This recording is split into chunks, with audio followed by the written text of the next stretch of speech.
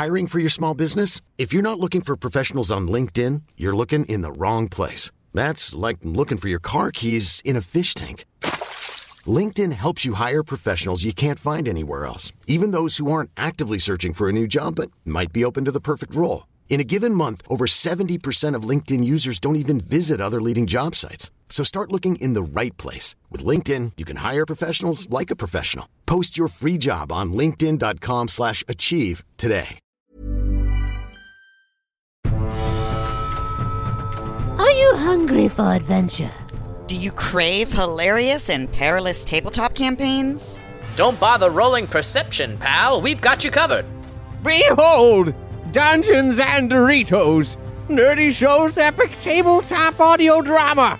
A cinematic serial of mayhem-filled, morally questionable quests at DungeonsandDoritos.com. Lightning Dogs, the official podcast presented by the Nerdy Show Network. Geeky programming for all nerds across the multiverse. All Nerdy Show programming is made possible by A Comic Shop, Orlando's #1 comic shop and nerd destination. And with the generous support of listeners like you. To learn how you can support this and other fine geek programming, visit nerdyshow.com. Lightning Dogs is conceived as an all-ages property, but these behind-the-scenes conversations are not all ages. So listen at your own discretion, baby. Woo! Sometimes a great idea is truly like a bolt of lightning, and sometimes, if you're lucky enough, you can capture the exact moment that it strikes. That's what happened for us one fateful night while recording an episode of Nerdy Show. We accidentally launched a concept that derailed the entire show and in no time, our very lives. We couldn't stop talking about our favorite action figures and B-movies while twisting them into strange creatures, weird adventures, and dog puns. Lots of dog puns. This is the story of Lightning Dogs, a journey steeped in the glory of 80s and 90s animation and sci-fi where anthropomorphic dogs tear through the wasteland of a ruined Earth, battling mutants, miscreants, and the evil Glampire. Coming soon to small screens, comic books, and podcasts. Or at least, that's the goal. But how do you go from a crazy idea into a fully formed world of conflict and characters? How does a harebrained discussion become an animated series? That's what we're here finding out firsthand. We've recorded the entire development of Lightning Dogs since day one, from the moment of conception to every world-building session and planning meeting, and the journey is still ongoing. Tune in as we create the world of Lightning Dogs live!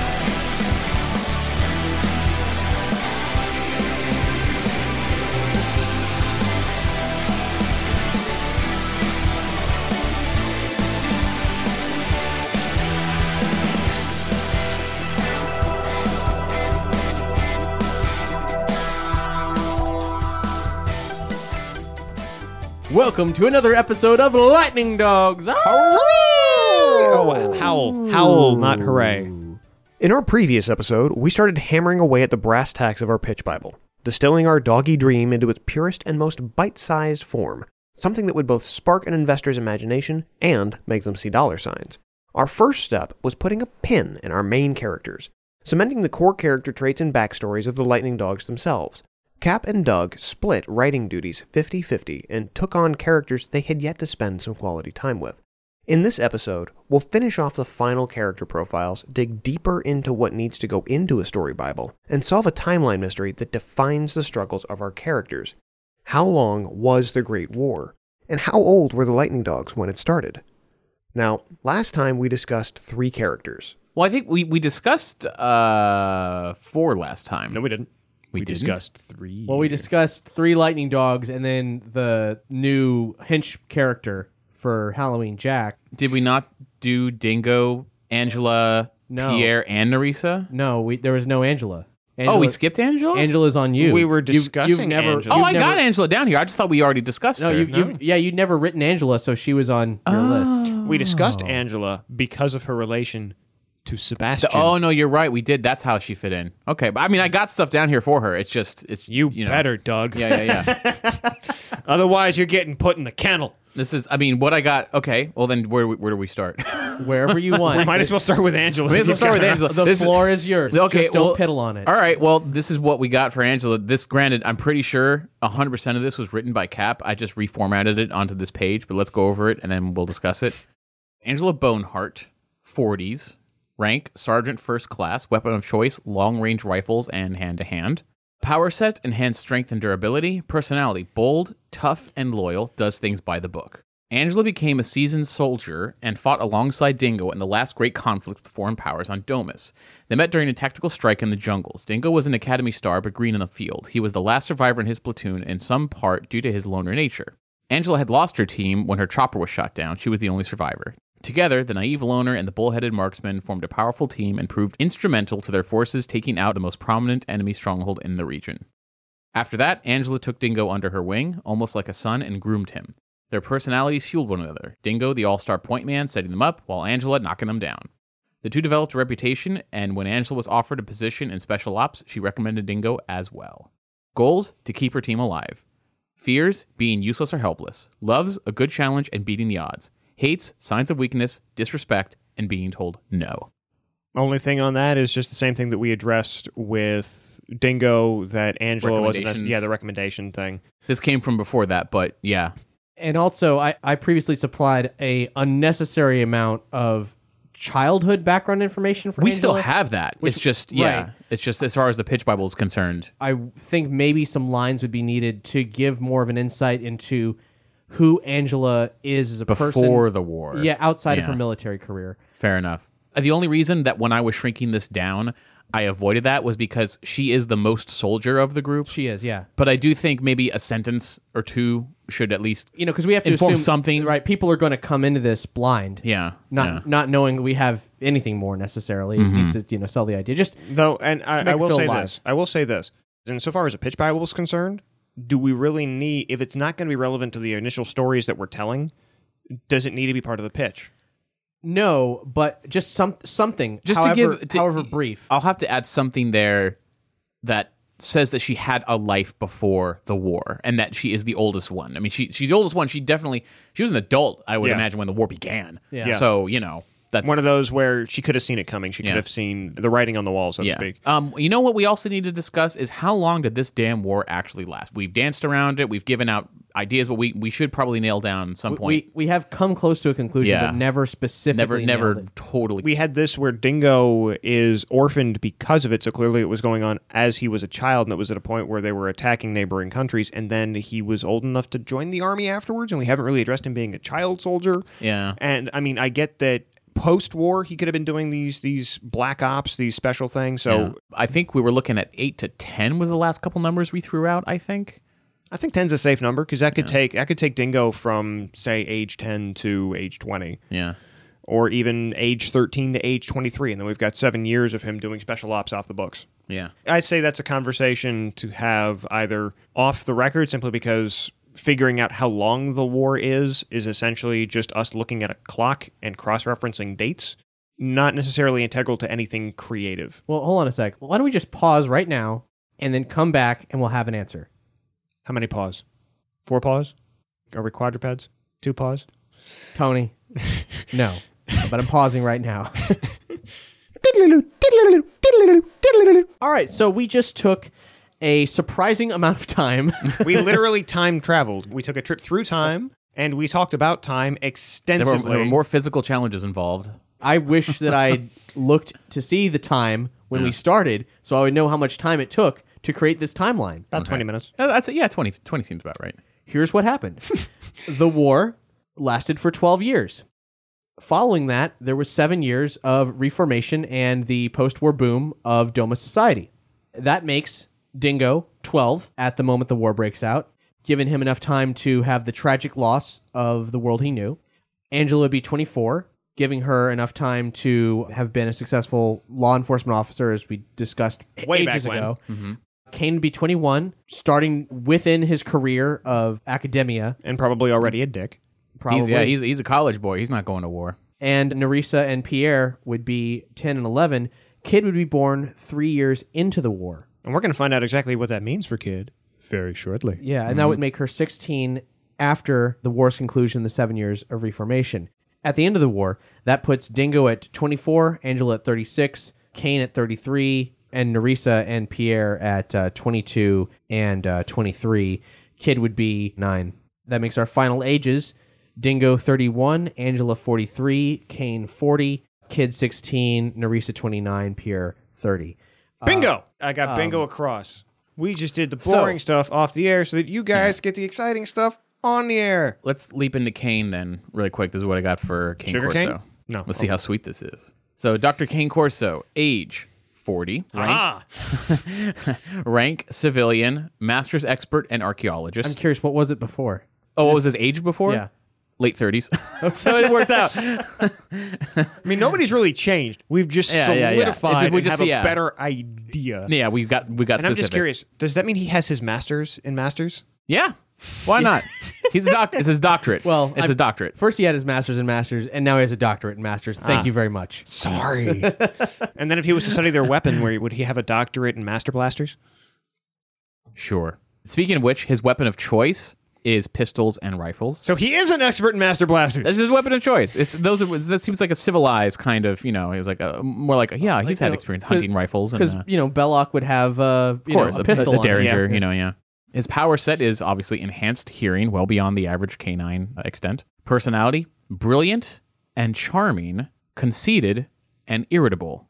Kane comes from a middle-class family, devout worshippers of the Masters. As he grew, he rebelled against his cold, orthodox parents in a scientific crusade to prove that the Masters were faulty beings, no better than the average dog. During the Great War, Kane was at the forefront of a war within the war. Both sides scrambled for buried Master tech that could give them an advantage. Kane quickly became one of the government's highest valued assets at procuring these ancient secrets. After the war, Kane became a key player in the decoding and reconstruction of the Far-Fetched. It was during this time that he met Kid, as her conscription was key to solving the riddle of the device.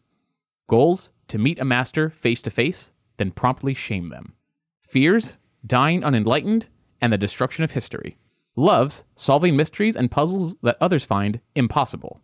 Hates: Luddites, anti-intellectualism, uncleanliness, and being underestimated. That explains why he's so irritated all the time, because people are probably going to look at him and go, meh. It's solid, man. That's a compelling character right there. I mean, there's so much backstory that we talked about with archaeology and like the war within the war and all that fun stuff that I would love. Man, each one of these is a comic book before it even comes out. You know what I'm saying? Like, this is great. The only thing I would ask, and this doesn't need to appear on this page at all, is to the degree of loves and hates, what are things that are less broad that he loves? Like, is there something that he more enjoys? specific? Yeah, something in life that gives him satisfaction. Small things, like Dingo loves that specific kind of cheeseburger, and Nerissa loves music. So, like, what actually delights Kane Corso? What pleasure would he seek out once he resigns to the fact that they're stuck in the wasteland? I would say curling up with a good book. He's definitely a reader. He's an avid reader. For sure, yeah. The sound of caves. Caves? Yeah, the sound of caves. How you can hear, if something settles deep within a cave, the echoes that kind of come back. The sound of dirt settling, of geodes. Here's the thing. He does love being in the field. Mm-hmm. Like getting real work done and being at the forefront and like being the first person to know. So he takes a great amount of pleasure in ambient noises. Well, which sounds odd, but I take pleasure in ambient noises all the time whenever I'm writing on anything. He's most comfortable in the saddle. I would say a whole lot of walking. He probably enjoys walks, like long walks by himself, reading a book, and no. His conflict with the Masters. He loves going on walks. What did Masters do with dogs? They took them on walks, which is a sign of subservience. So he's got this love-hate, and maybe even he ties a little leash around himself sometimes. You're getting that's a private matter. Yeah, it could be, but think of it. It's like he's got sometimes I wear my collar under my shirt so no one can see that I'm actually wearing it. Rosary beads that almost seem like either a collar or a leash or a choke collar. Yeah, maybe, for training whatever. A dog. He enjoys walks. I mean, that goes into some very grim territory for the Orthodox worship of the Masters, which we could certainly explore. But I think under those circumstances, then Kane, though he's certainly very conflicted, a collar, if there's a collar for religious use, there would be nothing he would hate more. Well, I'm not saying he actually wears it. I'm just saying sort of that parallel between being walked and... I see where you're going. We talked about him carrying the rosary beads out of habit, almost hating them but carrying them. Yeah, there's not really a dog equivalent to the rosary beads, and we'd either need to make them something... Unless it's a leash, but that's right, kind of, but it's like, I mean, because the rosary beads are something that's designed for you to carry with you, and a collar is designed to be worn. And the collar, man, if you walk into that church and you put on a collar, That's very symbolic. Yeah, and I can't imagine a guy like him, if that happened to him in a dream, he would wake up angry. Yeah. I can't get away now from this idea that he likes walks and that Yeah. he hates that he likes Well, walks. anybody can No, anybody can walk. A There's- dog like, without a master likes walking. You Yeah, know? like no, him going on a walk is like saying fuck the masters. I walk myself, you know? Like I go where I want. He can wander.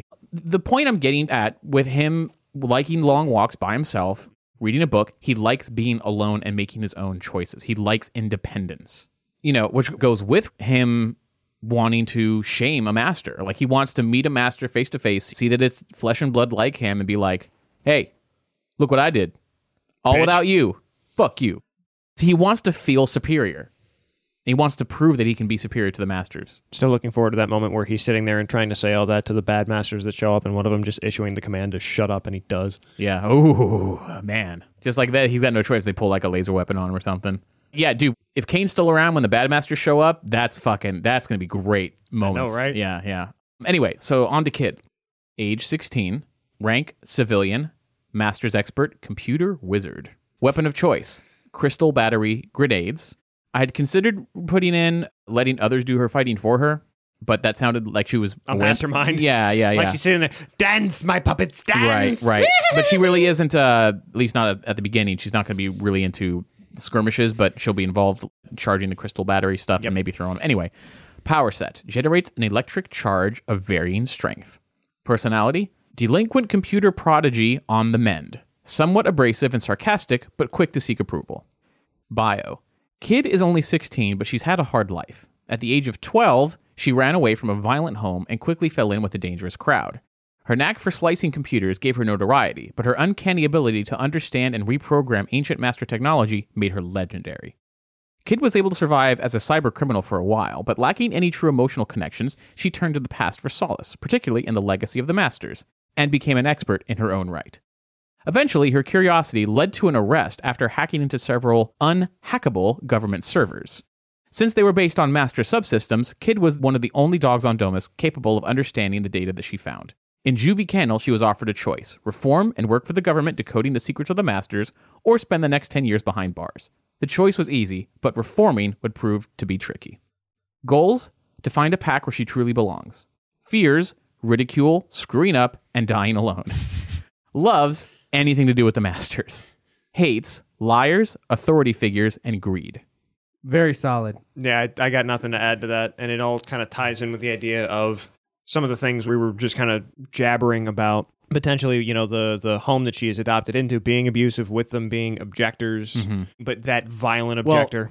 Home that she's adopted into, provided that her parents died during the war. I'm good with that. I'm good with her parents. I didn't know much about her parents, but I just had this image of her being in an abused, like physically abusive family. Oh, yeah. Because again, once you survive a war, what would make you want to run away? You know, if you went through these people, but if these were just shitty people. But you brought up the fact that maybe these aren't her biological parents. And I'm like, dude, that would make so much sense why she's a brilliant computer scientist. She's a genius. And her quote unquote parents were so shitty. If they were like adoptive, that makes total sense. What's that great line from Terminator 2? She's not my mother, Todd. That's the one. Yeah. Yes. Dude, I didn't even realize the comparison to John Connor. We talked about a kid being like a surrogate John Connor.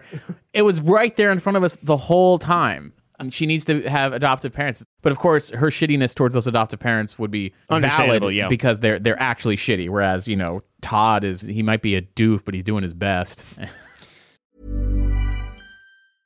This is Paige, the co-host of Giggly Squad, and I want to tell you about a company that I've been loving, Olive & June. Olive & June gives you everything that you need for a salon-quality manicure in one box. And if you break it down, it really comes out to $2 a manicure, which is absolutely insane. It's also so easy to get salon-worthy nails at home with Olive & June. The difference between how your nails used to look when you did them yourself and now with the Mani system is a complete game changer. The best thing about Olive & June, too, is it's a quick dry. Dries in about 1 minute, lasts for 5 days, and full coverage in up to 1 to 2 coats. Visit oliveandjune.com/perfectmani20 for 20% off your first system. That's oliveandjune.com/perfectmani20 for 20% off your first system.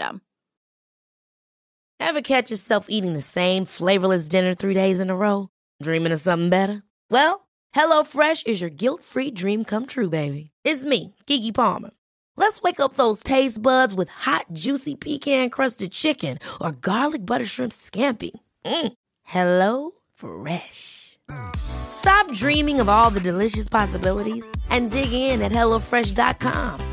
Let's get this dinner party started.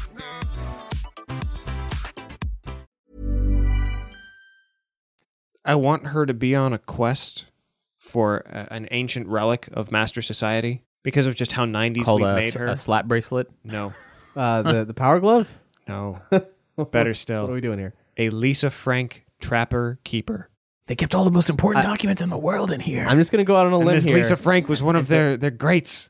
As much as I love Lisa Frank, she is not very cyberpunk. I know. It doesn't have to be cyberpunk. It just has to be ridiculously 90s and indicative of everything the kid is. I think she shouldn't even know what a Trapper Keeper is, but then when they get to Earth, it's like, what is this? Now, she might not know, and I'm not saying she knows what it is. She's just heard of it, and she knows that people wanted it. That sounds like a powerful weapon. Trapper Keeper. There might be something there. Might be a joke in But there also, somewhere. the 90s was a long time ago. On Earth, yeah. Yeah. Every single head on Futurama, despite the fact that it's thousands of years in the future, was still a mid-2000s celebrity. Yeah. I don't know what was up with that. Anyway, my one suggestion would be with the weapon of choice, I imagine that being on the run, having a propensity towards grenades, I mean, certainly something she could get good at. Yeah, I mean, these were basically, when we discussed these were basically crystals that she charges to the point of exploding and then throws them. Which is a cool lightning dog related thing. But as far as prior expertise, I think she might rig up A laptop. self-defense things, like a taser, like weird small tasers and other like self-defense things. Like when Tony Stark in Iron Man 3 built that little hand glove shocker device. Yeah, things that buy her time. Like they don't outright take somebody out, but they buy her time so she can keep running. Kid doesn't need the weapon of choice that she has is only something that she gets once she gets to Earth. At 16, and somebody who's a tech genius who has spent the majority of her life running from things and avoiding getting hurt, isn't necessarily going to engage in weaponry. Well, that's why I'm saying gadgets. Like Yeah, even the gadgets- dude, I'm about to say something, and I can't believe I'm going to say what this is. She needs a power glove. It's like she needs a cyberpunk Didn't power we glove. discuss this? We did like a long time back, but we never discussed. It would make sense. She's living in a cyberpunk Domus underground society. I'm not saying literally the Nintendo Power Glove, but she needs the equivalent canine Power Glove. Not that it's from Power Paw. Yeah, but not from like a gaming console. She just builds wearable technology on her paw that allows her to plug in, much like John Connor, into the ATM. Easy money, boom, in and out. And very closely resembles, but is legally distinct from the Nintendo Power Glove. Yes. And then you can easily modify that in the wasteland to be like, all right, if someone tries to grab me, zap. And And especially it can channel her power. Exactly. But I don't see her That can as be- a fighter. Right. And no, I agree 100%. And I think this can be how she discovers her power. She's got the Power Glove on. I'm just calling it the Power Glove for reference's sake. Power Paw. Power Paw. Trademark pending. She brings the Power Paw with her to Earth because she's thinking the Master's there and I'll be able to plug in and learn all this stuff. She gets there and it's a wasteland. And she's like, well, damn, the battery dies on it. Then Farfetch blows up. She gets her power. She wakes up and she's like, this thing charged up. Like, that's weird. I could have sworn the battery died. It's like it's just from sitting on her, she's charging it up. So that's something that's never going to run dry on her. And she might end up burning it out probably because she's too powerful. Yeah. And then have to rebuild a better one. Yeah. To your point, Tony, she's not going to pick a fight with someone directly in a physical conflict way, but she's going to always try to cheat the system. And there's always going to be someone, whether it's a security guard or a police officer, who's trying to run her down. And in that event, she's got to be faster and smarter and sometimes do something that's going to electrocute them. Yeah. Like Kevin McAllister style. Yeah, exactly. Now I'm thinking Cyberclaw? It might need to sound goofier than that. I still like the Power Paw. Power Paw is not bad. I think there's a better name, but Yeah. we won't. I'm down for a we're better not gonna name. Find it Yeah. here now. So that's it. That's 6 lightning dogs. The question now is how else do we build out the Bible? Yeah. Obviously, we need short bios for key villains. It's okay even to not have it fleshed out as much as these. Like Glampire probably needs A page to himself. Yeah. Like much like just like his own profile page like we've just did for the dogs. Yeah, and Halloween Jack as well, probably. But characters that have so much room to grow and don't require a history to explain much right now in this pitch Bible. Captain Scrap. Captain Scrap. We can give everybody a solid paragraph. In one of our pieces of reference, the Doug Bible, That's Doug, the animated show produced by Nickelodeon and Disney, not, our Doug. Listeners might remember we discovered that Doug was one of the most detail-oriented shows of its era, and tracked down an original 1997 series production guide from the 6th season. It's easily been one of the most influential pieces of TV development reference in our arsenal. For example, they have a page of episode summaries, like potential episode summaries. We're talking like 3 sentences per episode, just like the briefest descriptions. Doug's last birthday. It's the end of summer, and Doug faces a sea of change. He starts in a new school next week. His favorite band, the Beats, have announced their breakup. Oh boy. And Roger shows up rich.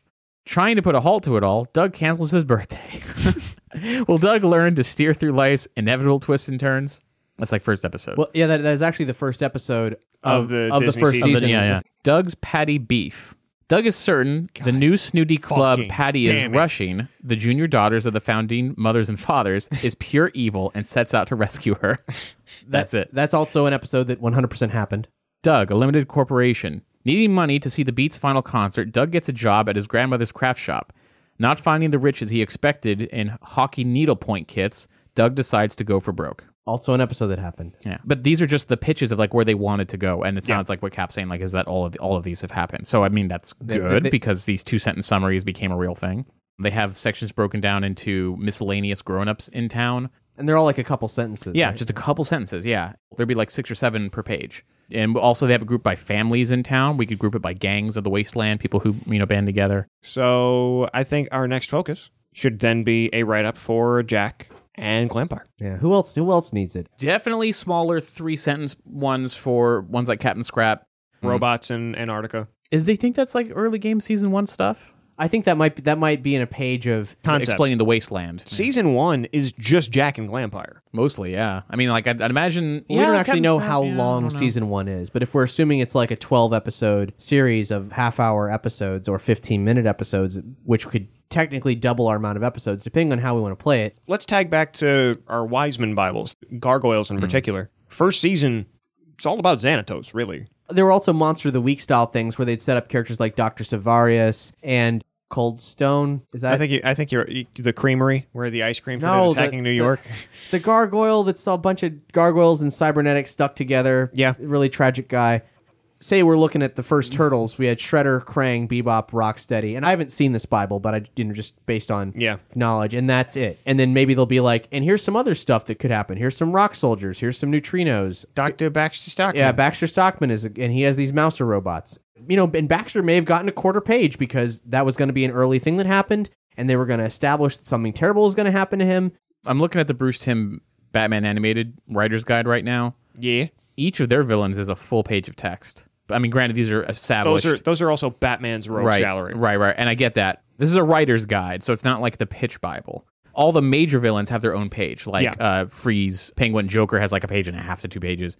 But they have a page here at the bottom for other characters, and these are other random ones, like 2 or 3 sentence descriptions for the Ventriloquist, Calendar Man, Hugo Strange, Clayface, Mad Hatter, Killer Croc, Man Bat, Gentleman Ghost. These are all like, 2 to 3 sentences. Also, they have ones for episode premises. I want to read that page because there's a bunch of shit they never did. Like what? Well, like Gentleman Ghost and Calendar Man, I believe they didn't end up doing. They did Calendar Girl instead. Yeah, Calendar Man says, all it says is a thief who stages his crimes around calendar gimmicks, days of the week, zodiac signs, holidays, etc. That's it. That's him in a nutshell, but they didn't even use them. So as far as the question of what do we want to do and what do we want to see in the first season, we definitely need a page about Glampire, maybe half a page about Halloween Jack.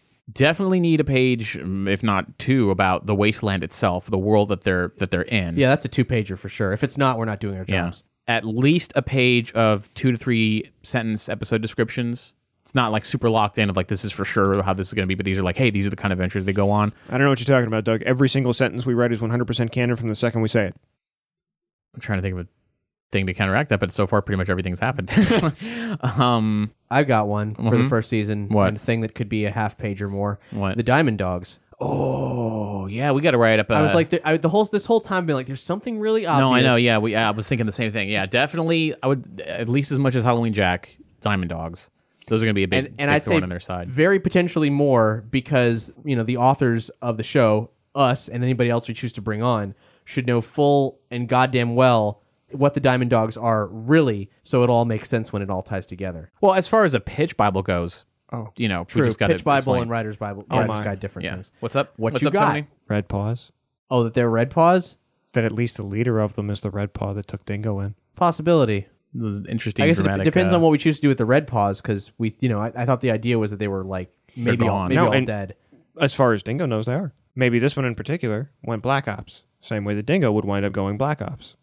Maybe that's one of the reasons that Dingo was selected. It wasn't Angela that recommended him, but someone else. And then that person was selected to be the first member of this team. It's an interesting thought. Going to home. Especially someone's like, hey, Dingo, you got a lot of friends like upstairs, and like Dingo looks over Angela. Okay, well, I said friends plural, but probably just Angela, but not probably just Angela. Yeah, if it needs that personal conflict. Oh, we absolutely need that personal conflict. I mean, it is unlikely that there wouldn't be at least some knowledge of each other between the military people on those respective teams. But who is it? And did it end good or bad between them? That's the question. And that's what we can figure out. All we need to know is that it's there. Them and the Terriers. They're the Goro of this land. A list of the short mentions: Plant Guy, Queen Lich, Nagel, Captain Scrap, Potato People. Maybe on a page for Denizens of the Wasteland. Wasteland things. Like the weird waifu goblin. Like maybe he's on a list. He is otaku. I said everybody's got a comic book. He's got a manga. I don't know if the glass spiders need a page or if they just need to get mentioned. That's Wasteland thing. That's vehicles and things. Yeah, we do need a page about vehicles as a sub thing of the Wasteland. All we need to do at that point is just grab the various things that Max has sent and just put that there. Well, true, and the images will say a lot, but I'm sure we can say like these are the vehicles of the Lightning Dogs. Here's this, it's codenamed this, and it's built for this. And these vehicles will be destroyed and rebuilt and so on, and like the notes that need to be made. I think that's season 1. That's plenty for season 1. Yeah, we'll probably come up with some stuff, but as we're coming up with episodes, that's the things we know. You know what this means, Tony? We need art. I think I know a guy. Who do you recommend? The conversation doesn't end here. This was a massive recording session. In our next episode, the conversation shifts to planning out our long-discussed, never solidified opening story arc. What in the VHS era would have been collected and sold at supermarkets and Blockbuster videos as Lightning Dogs, the movie. We didn't realize it at the time, but these past 2 episodes mark a turning point in Lightning Dogs as a project. There's still lots of changes and tweaks to details like rank and age, modifications to backstories here and there, but the foundation is now fully laid for both our characters and the construction of the pitch Bible. You can see all this hard work for yourself in Lightning Dogs Sketchbook 1. Our compilation of our favorite production art so far, along with final stats for each of the Lightning Dogs and details on their vehicles. Glampire, Jack, Queen Lich, and other supporting characters from the Wasteland. You can buy digital or physical copies on the Nerdy Show store, or get a digital copy with your subscription to the Lightning Dogs Patreon at $5 or more. Oh, there is one other thing. You might remember in that last episode, Cap gave us a last name for Pierre that had a mixed reception. So we got Pierre. My at least pending last name for him is Barre, which is Barre with a thing on it. And done with it. Yes.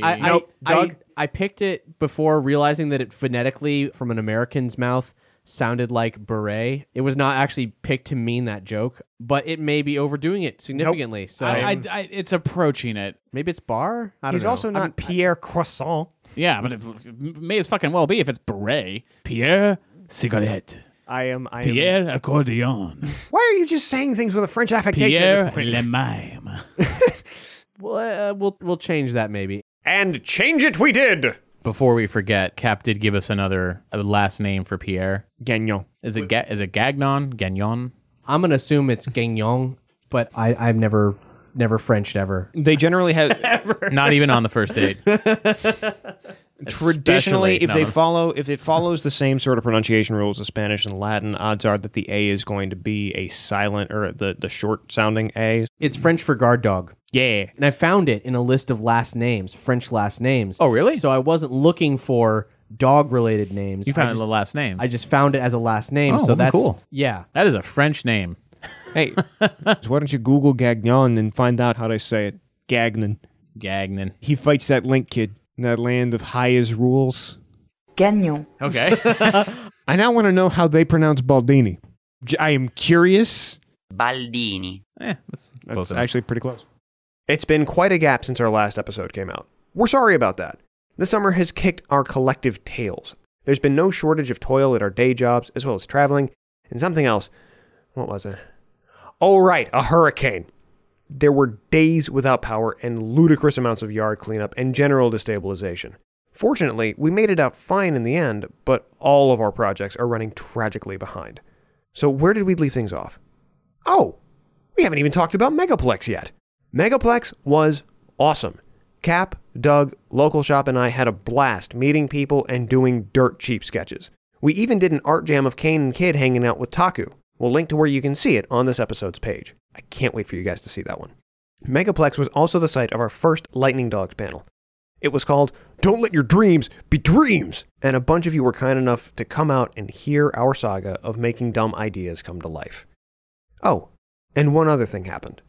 A very strange thing. Here's Cap and Doug talking about it on a recent episode of Nerdy Show.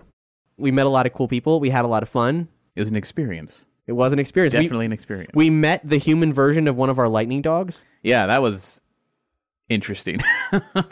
How would you even begin to explain?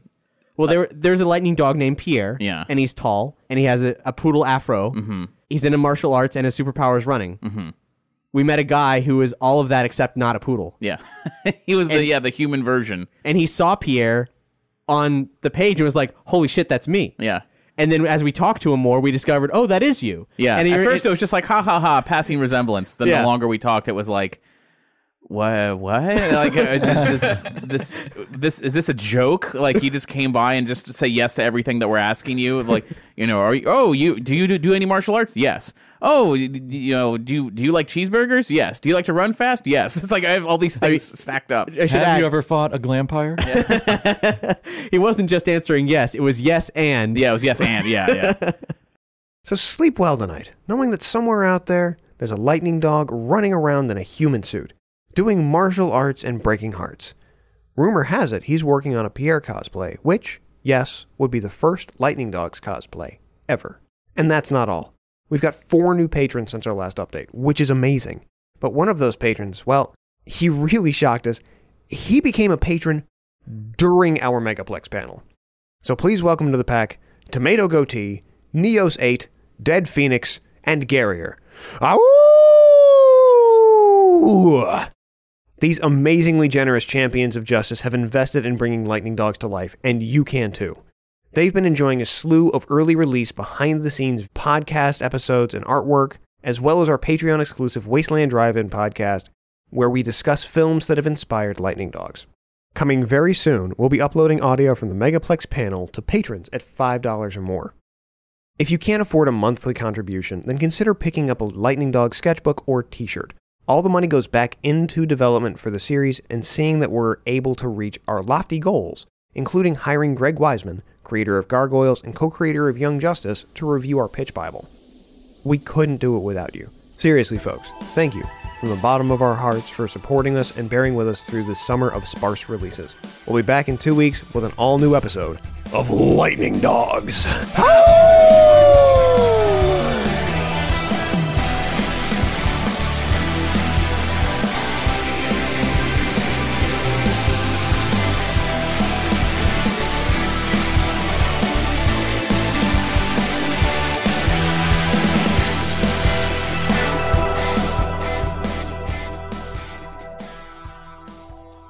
Hashtag #HowlNoise, the game.